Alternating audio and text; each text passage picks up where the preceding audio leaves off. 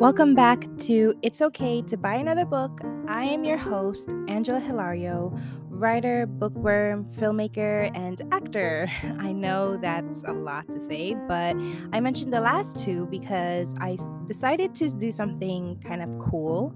Well, at least it's cool for me. And I'm going to start adding a segment where I talk about some of the movies I've seen and what I think about them because this is a podcast about books, but I also want to extend it a bit more and talk more about different types of art. And I think it's still related to books and the love of storytelling. So I'm going to include that from now on. If you personally don't care about my thoughts on movies, that is okay. You can just go to the description box and you'll find the timestamps for all of the segments in each episode so that you can skip and listen to what you want. I am still so grateful and thankful that you are here and listening and tuning in. So, in this episode, I am going to be starting my Road to the Oscars segment where I will rank 2 out of the 10 Best Picture nominations and see who I think will win Best Picture at the Academy Awards. More on that later. I will also talk about some of the books that I'm excited to read, as well as our main topic, where I will be reviewing Tomb Sweeping and Prince of Endless Tides. Two very different books, but still worth talking about. So I hope you enjoy this episode.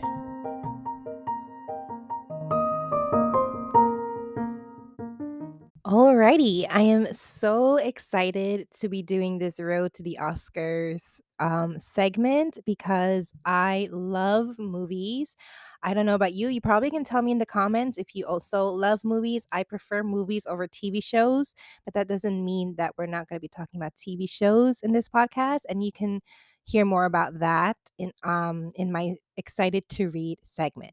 Also, just a side note, if I continue to refer to myself in the third person, please ignore it. I don't know why. I just can't help it when I'm like by myself. I just always refer to myself as we. That could account for the many voices in my head, but who knows? So, as I mentioned before in the intro, yes, I am a filmmaker and I am an actor. So, I've been acting. Well, I first took my first acting class. It was a theater class in college, and that was, do I even want to admit how long that was? Oh my gosh, that was 10 years ago, you guys. I graduated college in 2015 and I took my first acting class, I think this fall semester of 2014. So it's going on for 10 years now.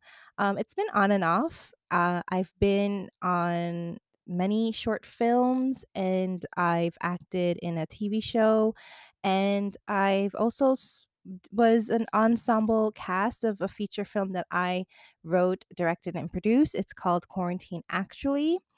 And you can watch it online or you can order a DVD copy if you're old school and you love DVDs. That's just a little side note. Anyways, self promotion aside, I'm so excited to be talking about the Oscars. I think this year's Oscars are going to be quite interesting because there are a lot of great movies and you might think like, well, there are great movies every year, but I think this year there's just so many well-deserved contenders for the Best Picture nominations. The Oscars are going to is going to take place on March 10th, so that's 5 weeks away. So there are 10 Best Picture nominations, so I decided to do 2 per episode. And I think, well, no, scratch everything that I just said. The Oscars are 6 weeks away. So, in the 5 weeks, I will be talking about 2 Best Picture nominees each. And then out of those two, I would say who I think is going to win. And then those 5 Best Picture nominees that I picked, I'm going to summarize it on the day of the Oscars, and I'm going to say who I think is going to win Best Picture. That episode is going to be coming out on Sunday, March 10th. in the morning. So if you are a devoted listener to this podcast, definitely check out my nominations and tell me my pick for best picture and tell me who you think is going to win the best picture. I would love to know. You can leave it in the comments on any of these episodes, and I will shout it out in the next podcast episode when I record it. If you are wondering, these are my best picture lineup matches. So, first in this episode, we are going to be doing Barbenheimer. I know we're starting off strong. We're going to do Barbie versus Oppenheimer. And in next week's episode, we will be doing Killers of the Flower Moon versus American Fiction. And then we're going to do, in a following week, we're going to do Anatomy of a Fall versus The Holdovers. And then Maestro versus Past Lives. And then Poor Things versus Zone of Interest. As of this recording, I've only seen Barbie and Oppenheimer, of course, and a little bit of Killers of the Flower Moon because people nowadays be making movies that are 3 hours long, guys. So I'm very excited to do that. So without further ado, here is Barbie versus Oppenheimer. All right, let's first look at Barbie. So, Barbie came out in 2023. It's directed by Greta Gerwig. And to be completely honest, I was about to not watch this movie. I saw some production stills, or I think it was actually like behind the scenes look of that scene where Barbie and Ken are skating through Venice Beach, I think, and their costumes were very colorful and it just looked so corny to me. So I was like, I'm probably just gonna watch this when, it's like available on Netflix or something. But then the Barbenheimer extravaganza happened, and there were so many memes about Barbenheimer that I was like, you know what? Maybe I need to experience this as a moviegoer, as a cinephile. Like, I cannot not participate in Barbenheimer, if you know what I mean. So I saw the movie and I was completely blown away. Like, I was not expecting Barbie to go that deep. I honestly thought it was gonna be a movie about a doll and Ken. And I was just like, whoa, like the feminism, like whoa at the nostalgia. So one thing I'll say about this is yes, this movie is very intro to feminism. I don't expect a movie about Barbie to go all deep and make all these like advanced iterations of feminism when this movie is supposed to be marketed to a very specific demographic. It's, if you don't know, like, it's so hard to make a movie, period. Like, you, like, the script to the producer to the distributor, like, it's very hard. And imagine that times 100 when it comes to being produced by a woman. In this case, it was produced by Margot Robbie. It was written and directed by a woman, Greta Gerwig. And it's about a doll that is in and of itself controversial in a feminist lens. So I was not expecting this to make some grand revelation about feminism. So I was like fine with it. I didn't even like really like, I didn't really like think, oh wow, like this movie is so dumb. Like, I didn't really think that. What really stood out to me was the nostalgia, like the Barbie trying to find her identity, like what was I made for type of thing.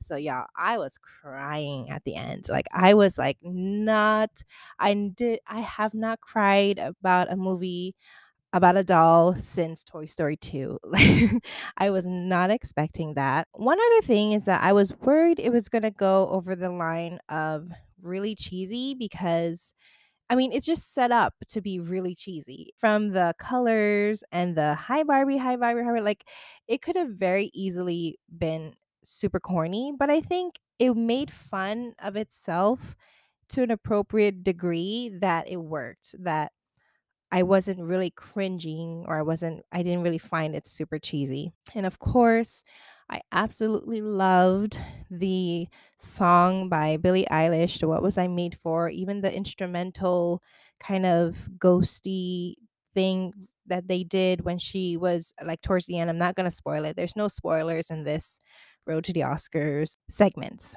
I think another thing that people were talking about when the Oscar nominations came out was that Greta Gerwig was not nominated for Best Director. When I watched, I actually watched the nominations live when they were announcing it. That's how hard I go. But I was very surprised that she wasn't nominated for Best Director because she sort of like not only did she directed this, but she wrote it, and this was a very epic sort of movie where there was a lot of, there it could like what I mentioned before, it could have been very cheesy. It was like on the borderline of like it could have been a really really bad movie, especially with the way that Ken was very, like, overacting, I think, and I was very surprised when Ryan Gosling was nominated for Best Supporting Actor. Let's just put it there. Like, I was just like, "Really?" But, yeah, like, I felt like it could have been on the verge of being a very bad movie, but it wasn't, and I think it was because Greta Gerwig is a very talented director, and the fact that she was not nominated was it was very surprising, but then it's, like, also not surprising because being a female director is very hard. Like they're not easily recognized, they're not acknowledged, and it sucks. And we need to do better. People, Academy Awards, y'all need to do better. I love that America Ferrera was nominated. I feel like her nomination was more of like a career nomination rather than like in this particular movie she stood out. Um, but I'm not mad about it. I'm completely rooting for America Ferrera for Best Supporting Actress. So those are my thoughts about Barbie. I'm gonna go into what I think about Oppenheimer, and then after that, I'll compare the two. Oppenheimer. My goodness, Oppenheimer. This came out 2023. This was directed by Christopher Nolan. And as I mentioned before, I did do Barbenheimer. So I went to the movie theaters and I saw Barbie and Oppenheimer back to back. I saw Barbie first and I saw Oppenheimer second. And that was a very interesting combination to me because I felt like Barbie was more of like an intro to the chaos that men can cause, and then Oppenheimer was like, here's a big example of that. So, Oppenheimer, directed by Christopher Nolan. The first thing that I gotta say about this movie is the score. The score, the score, the score. The music by Ludwig Göransson. My goodness. I I've listened to that on repeat so many times since. I think the montage of you know, Killian Murphy's characters, like memories and the atoms and the song, I was like, this is epic. This is cinema. It was so good, you guys. I also really loved the structure of the film. It went from like past to present.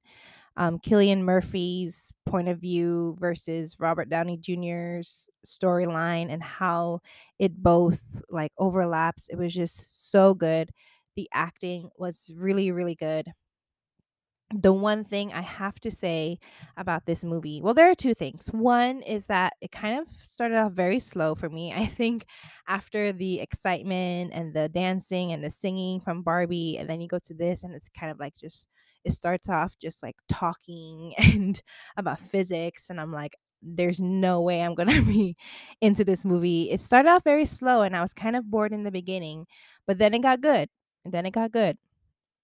The second con of this movie was the female characters. So while Barbie is very, feminism, Oppenheimer is like women only have two roles, and it's the Madonna whore complex. And I'm so tired of this. Like, one woman is the dutiful wife in this case, played by Emily Blunt, versus the whore, the one woman who's always naked in the whole film and who's just there to serve as Oppenheimer's, love interest and muse. And that was played by Florence Pugh.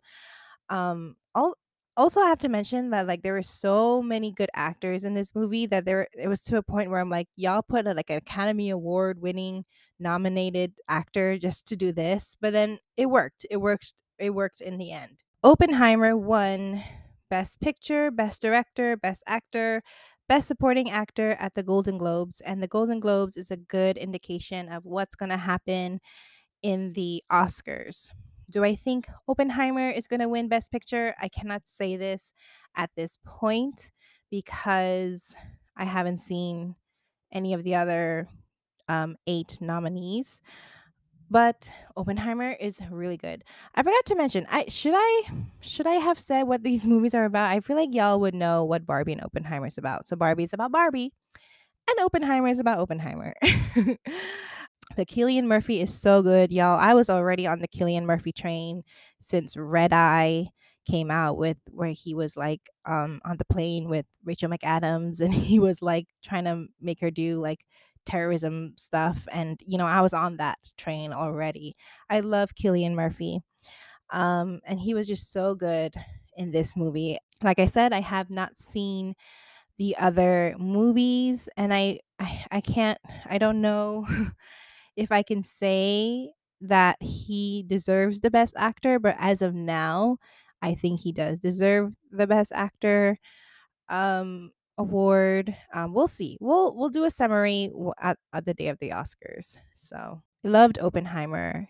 I think what stood out to me in Oppenheimer was the score, the music, how it flowed through um the cinematography, and also just the structure of the story. I loved how it was non-linear, so that like the ending was just, it added to the climax even more, and like the revelation at the end.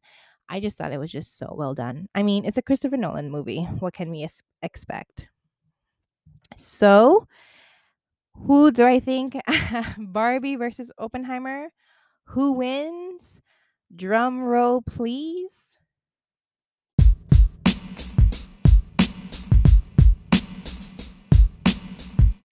This was a very difficult one because they're two very different movies, which is, I think, the problem with these awards for art. But, anyways, I believe the better movie was Oppenheimer. I think stylistically, the score, the script, and the subject matter was very, I want to say, important, not to like diminish Barbie's, message and its role in bringing female artists at the forefront in the movie industry, which is very heavily dominated by males. But I was, for lack of a better word, I was blown away by Oppenheimer. And I just think that it won in this battle. So that's the end of this Road to the Oscars segment. Next week, we will be doing, I believe, Killers of the Flower Moon and American Fiction. And continue listening to this episode to find out some of the books that I am excited to read and add to my TBR, as well as the main topic of this episode.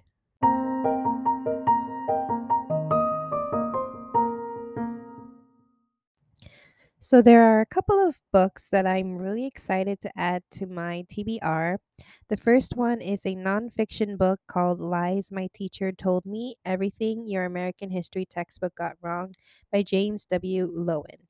I saw this on Amory's Instagram. If you're not following Amory, she has a lot of great book recommendations. She's so intelligent. And let me read you the blurb of this. There are 2 editions, so I'm talking about the latest edition. Since its first publication in 1995, Lies My Teacher Told Me has become one of the most important and successful history books of our time. Having sold nearly 2 million copies, The book also won an American Book Award and the Oliver Cromwell Cox Award for Distinguished Anti-Racist Scholarship and was heralded on the front page of the New York Times. For this new edition, Lowen has added a new preface that shows how inadequate history courses in high school help produce adult Americans who think Donald Trump can solve their problems and calls out academic historians for abandoning the concept of truth in a misguided effort to be objective. What started out as a survey of the 12 leading American history textbooks has ended up being what the San Francisco Chronicle calls an extremely convincing plea for truth in education. In Lies My Teacher Told Me, James W. Lowen brings history alive in all its complexity and ambiguity. Beginning with pre Columbian history and raging over characters and events as diverse as Reconstruction, Helen Keller, the First Thanksgiving, the My Lai Massacre, 9/11, and the Iraq War, Lowen offers an eye opening critique of existing textbooks and a wonderful retelling of American history as it should and could be taught to American students. And the reason why I'm really interested in this, I think it's pretty obvious that I just want to know history more, especially American history, but history can be so subjective in the way that it's taught in schools. I don't think I've learned a lot in school regarding our real history. Looking back now, as I think about what was taught to me, especially in high school, because I don't I don't really remember what I was taught in elementary and middle school, but especially in high school, how certain biases are presented based on who your teacher was. And because your teacher, who you automatically assume is much smarter than you, is teaching it, you think it's truth. So I'm really interested in this book for um, sort of breaking down that mindset. Before I talk about my next TBR book, I want to give a shout out to my friend Cinderella because she gave me the idea of talking about books that were made into movies or TV shows. And I think that would be a really interesting, special topic episode where I'll compare the book versus the visual medium, either in movies or TV shows. And I was going on Twitter. I'm not calling it X, it's Twitter. I was going on Twitter and I saw this TV show called Mary and George. It premieres April 5th on Stars. It follows Mary Villiers, played by Julianne Moore, who molded her beautiful and charismatic son George, played by Nicholas Galitzine, to seduce King James VI of Scotland and of England and became his all-powerful lover, and it's actually based on the book called The King's Assassin: The Secret Plot to Murder King James I by Benjamin Woolley. I'll read to you the synopsis. An absorbing account of the conspiracy to kill King James I by his handsome lover, the Duke of Buckingham, a historical crime that has remained hidden for 400 years. The rise of George Villiers from minor gentry to royal power seemed to defy gravity.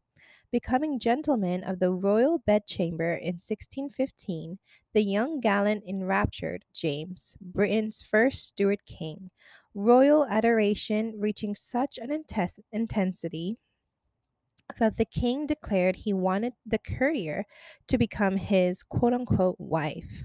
For a decade, Villiers was at the king's side, at court, on state occasions, and in bed, right up to James's death in March 1625. Almost immediately, Villiers' many enemies accused him of poisoning the king. A parliamentary investigation was launched, and scurrilous pamphlets and ballots circulated London streets. But the charges came to nothing and were relegated to a historical footnote.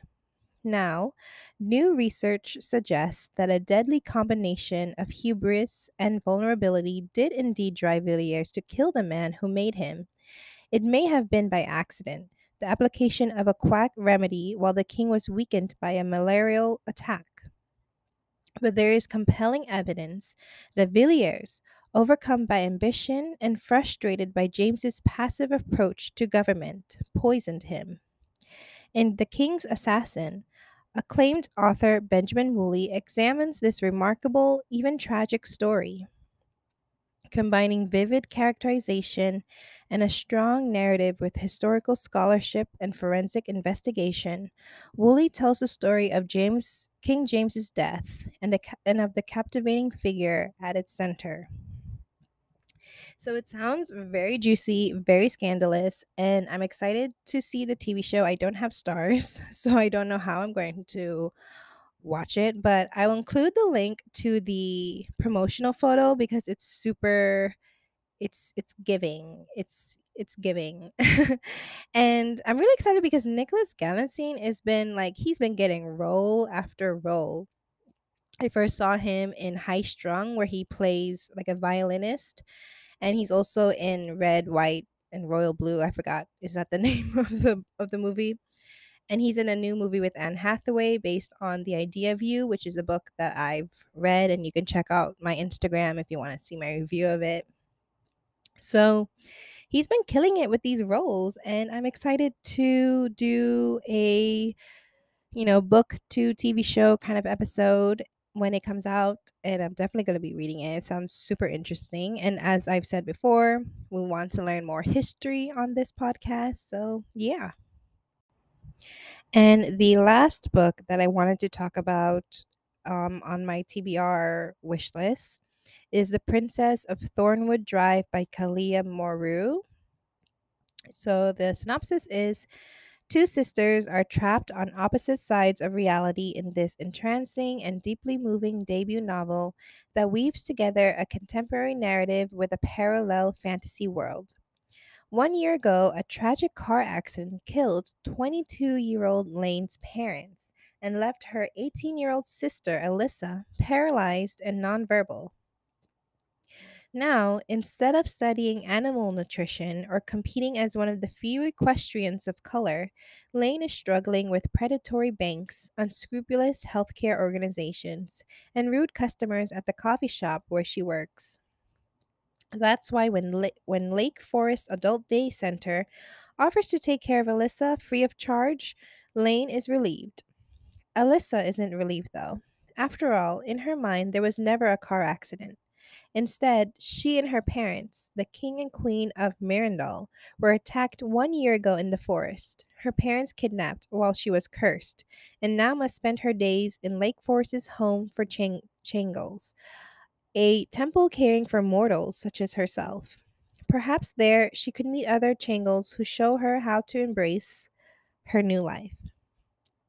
However, there is a dark prince at Lake Forest, one who has taken a peculiar interest in not only Alyssa, but her sister as well.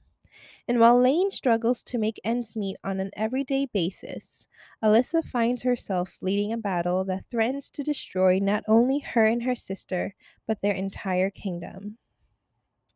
So this book came out already. It came out November 7th, 2023. And it sounds super interesting. I don't think I've read many books where it was like half fantasy, half contemporary. And the cover of this book is absolutely gorgeous. You can see the links in the description box to see the cover. And yeah, I'm definitely going to pick this up. It's it won it was part of the Pop Sugar's Best New Fantasy Books of 2023, The Roots Books to Read by Black Authors. And yeah, I'm definitely going to check this out, and we'll definitely make an episode about it.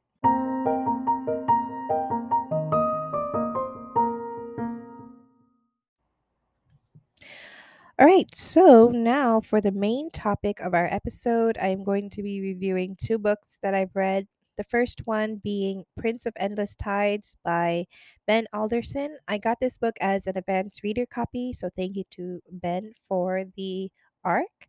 This is book 4 of the Dark Morn universe, but it can be read as a standalone.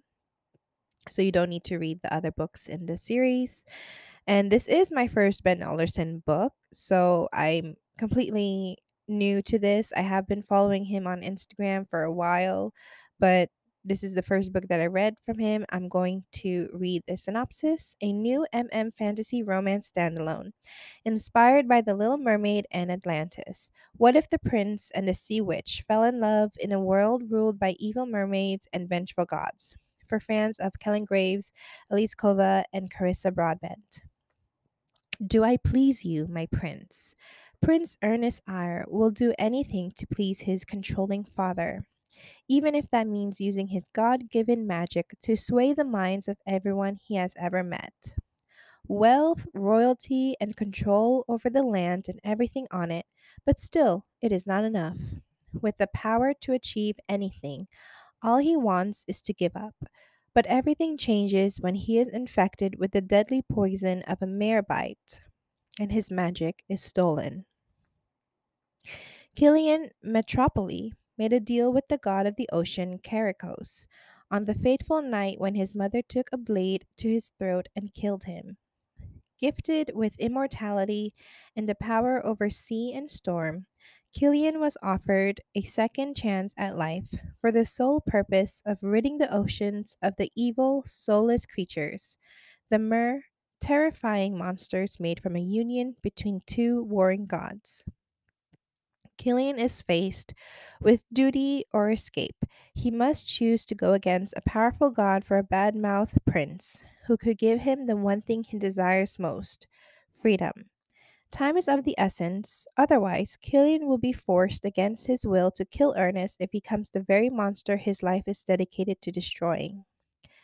Fate is fickle, the threads knotted, and time is running out. Ernest must save his people before he becomes the very monster he has always feared. Killian will do anything to rid himself of his shackles.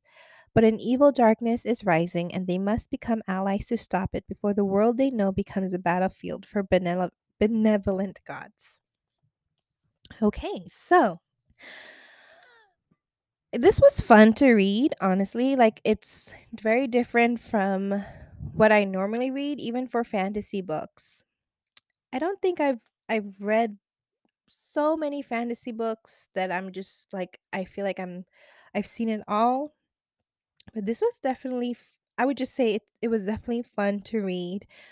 Um it did it is written in multiple point of views, in the point of view of Prince Ernest and Killian.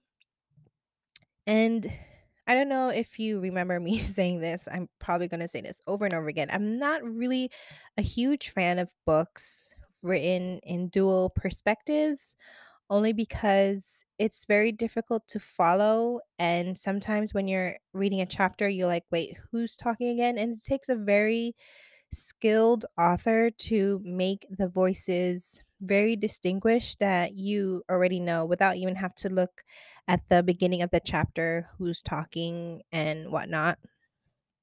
So it was hard to follow, especially since it's a new world, it's fantasy, so you have to be like, wait, what is that again? Like, what is this in the world? So I was confused a bit in that, but I do recommend you reading this if you enjoy, just fun fantasy books.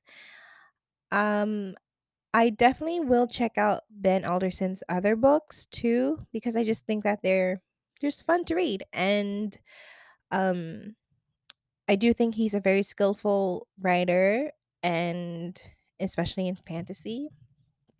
So, yeah, check it out if you so please. The next book I want to talk about is something that I really, really enjoyed. It's called Tomb Sweeping, a short story collection by Alexandra Chang. And this is probably one of the most well written short story collections. I was intrigued by every story.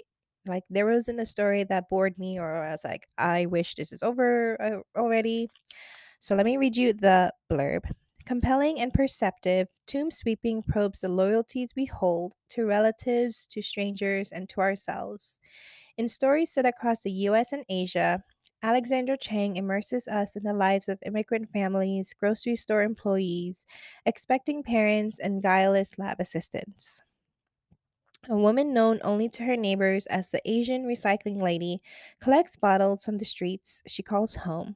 An unfulfilled housewife in Shanghai finds a secret outlet for her ambitions in an undercover gambling den. Two strangers become something more through the bond of mistaken identity. Adeptly attuned to the mystery of living, Tomb Sweeping invites us to consider whether one person can ever entirely do right by another. And I thought this book was, again, so well written. And there was one story that I wanted to talk about in particular. If I can just find it, it's called Lee Fan.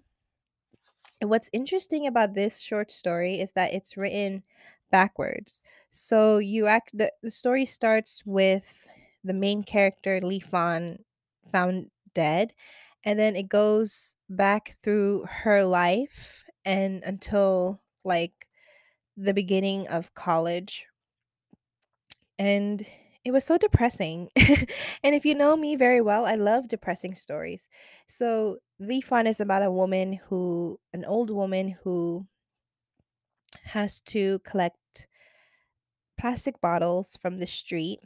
And then you go back towards her life and how she ended up becoming this woman who collects bottles from the street. The and at the end it's pretty devastating because it's like she's on the cusp of her life and she's looking forward to her life, especially as just a young woman, and she ends up having to immigrate to the United States with her husband.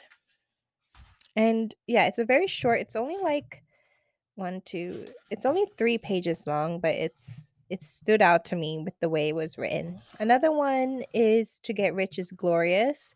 This is the one about the woman who starts a mahjong gambling den. And there were a lot of beautiful quotes in this particular story. One is so this is from the story To Get Rich is Glorious. In the taxi to the university, she stares out the window at the tall buildings, the shimmering billboards for restaurants, movies, designer clothes, pop stars, cosmetics, how beautiful everything looks when blown out of proportion. And there's another quote from this story that I underlined. This is when she ends up in prison. The inmates will show their mothers their progress through poetry, painting, dance, music, and theater. For the warden has taken upon the new belief that the arts have the only true ability to change minds and hearts. And there are other stories in this book that were just so well done and so like it captures the irony of life and how we have such high expectations for it and it doesn't meet those things.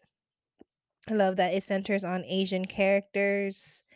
And yeah, I highly recommend this Tomb Sweeping by Alexandra Chang.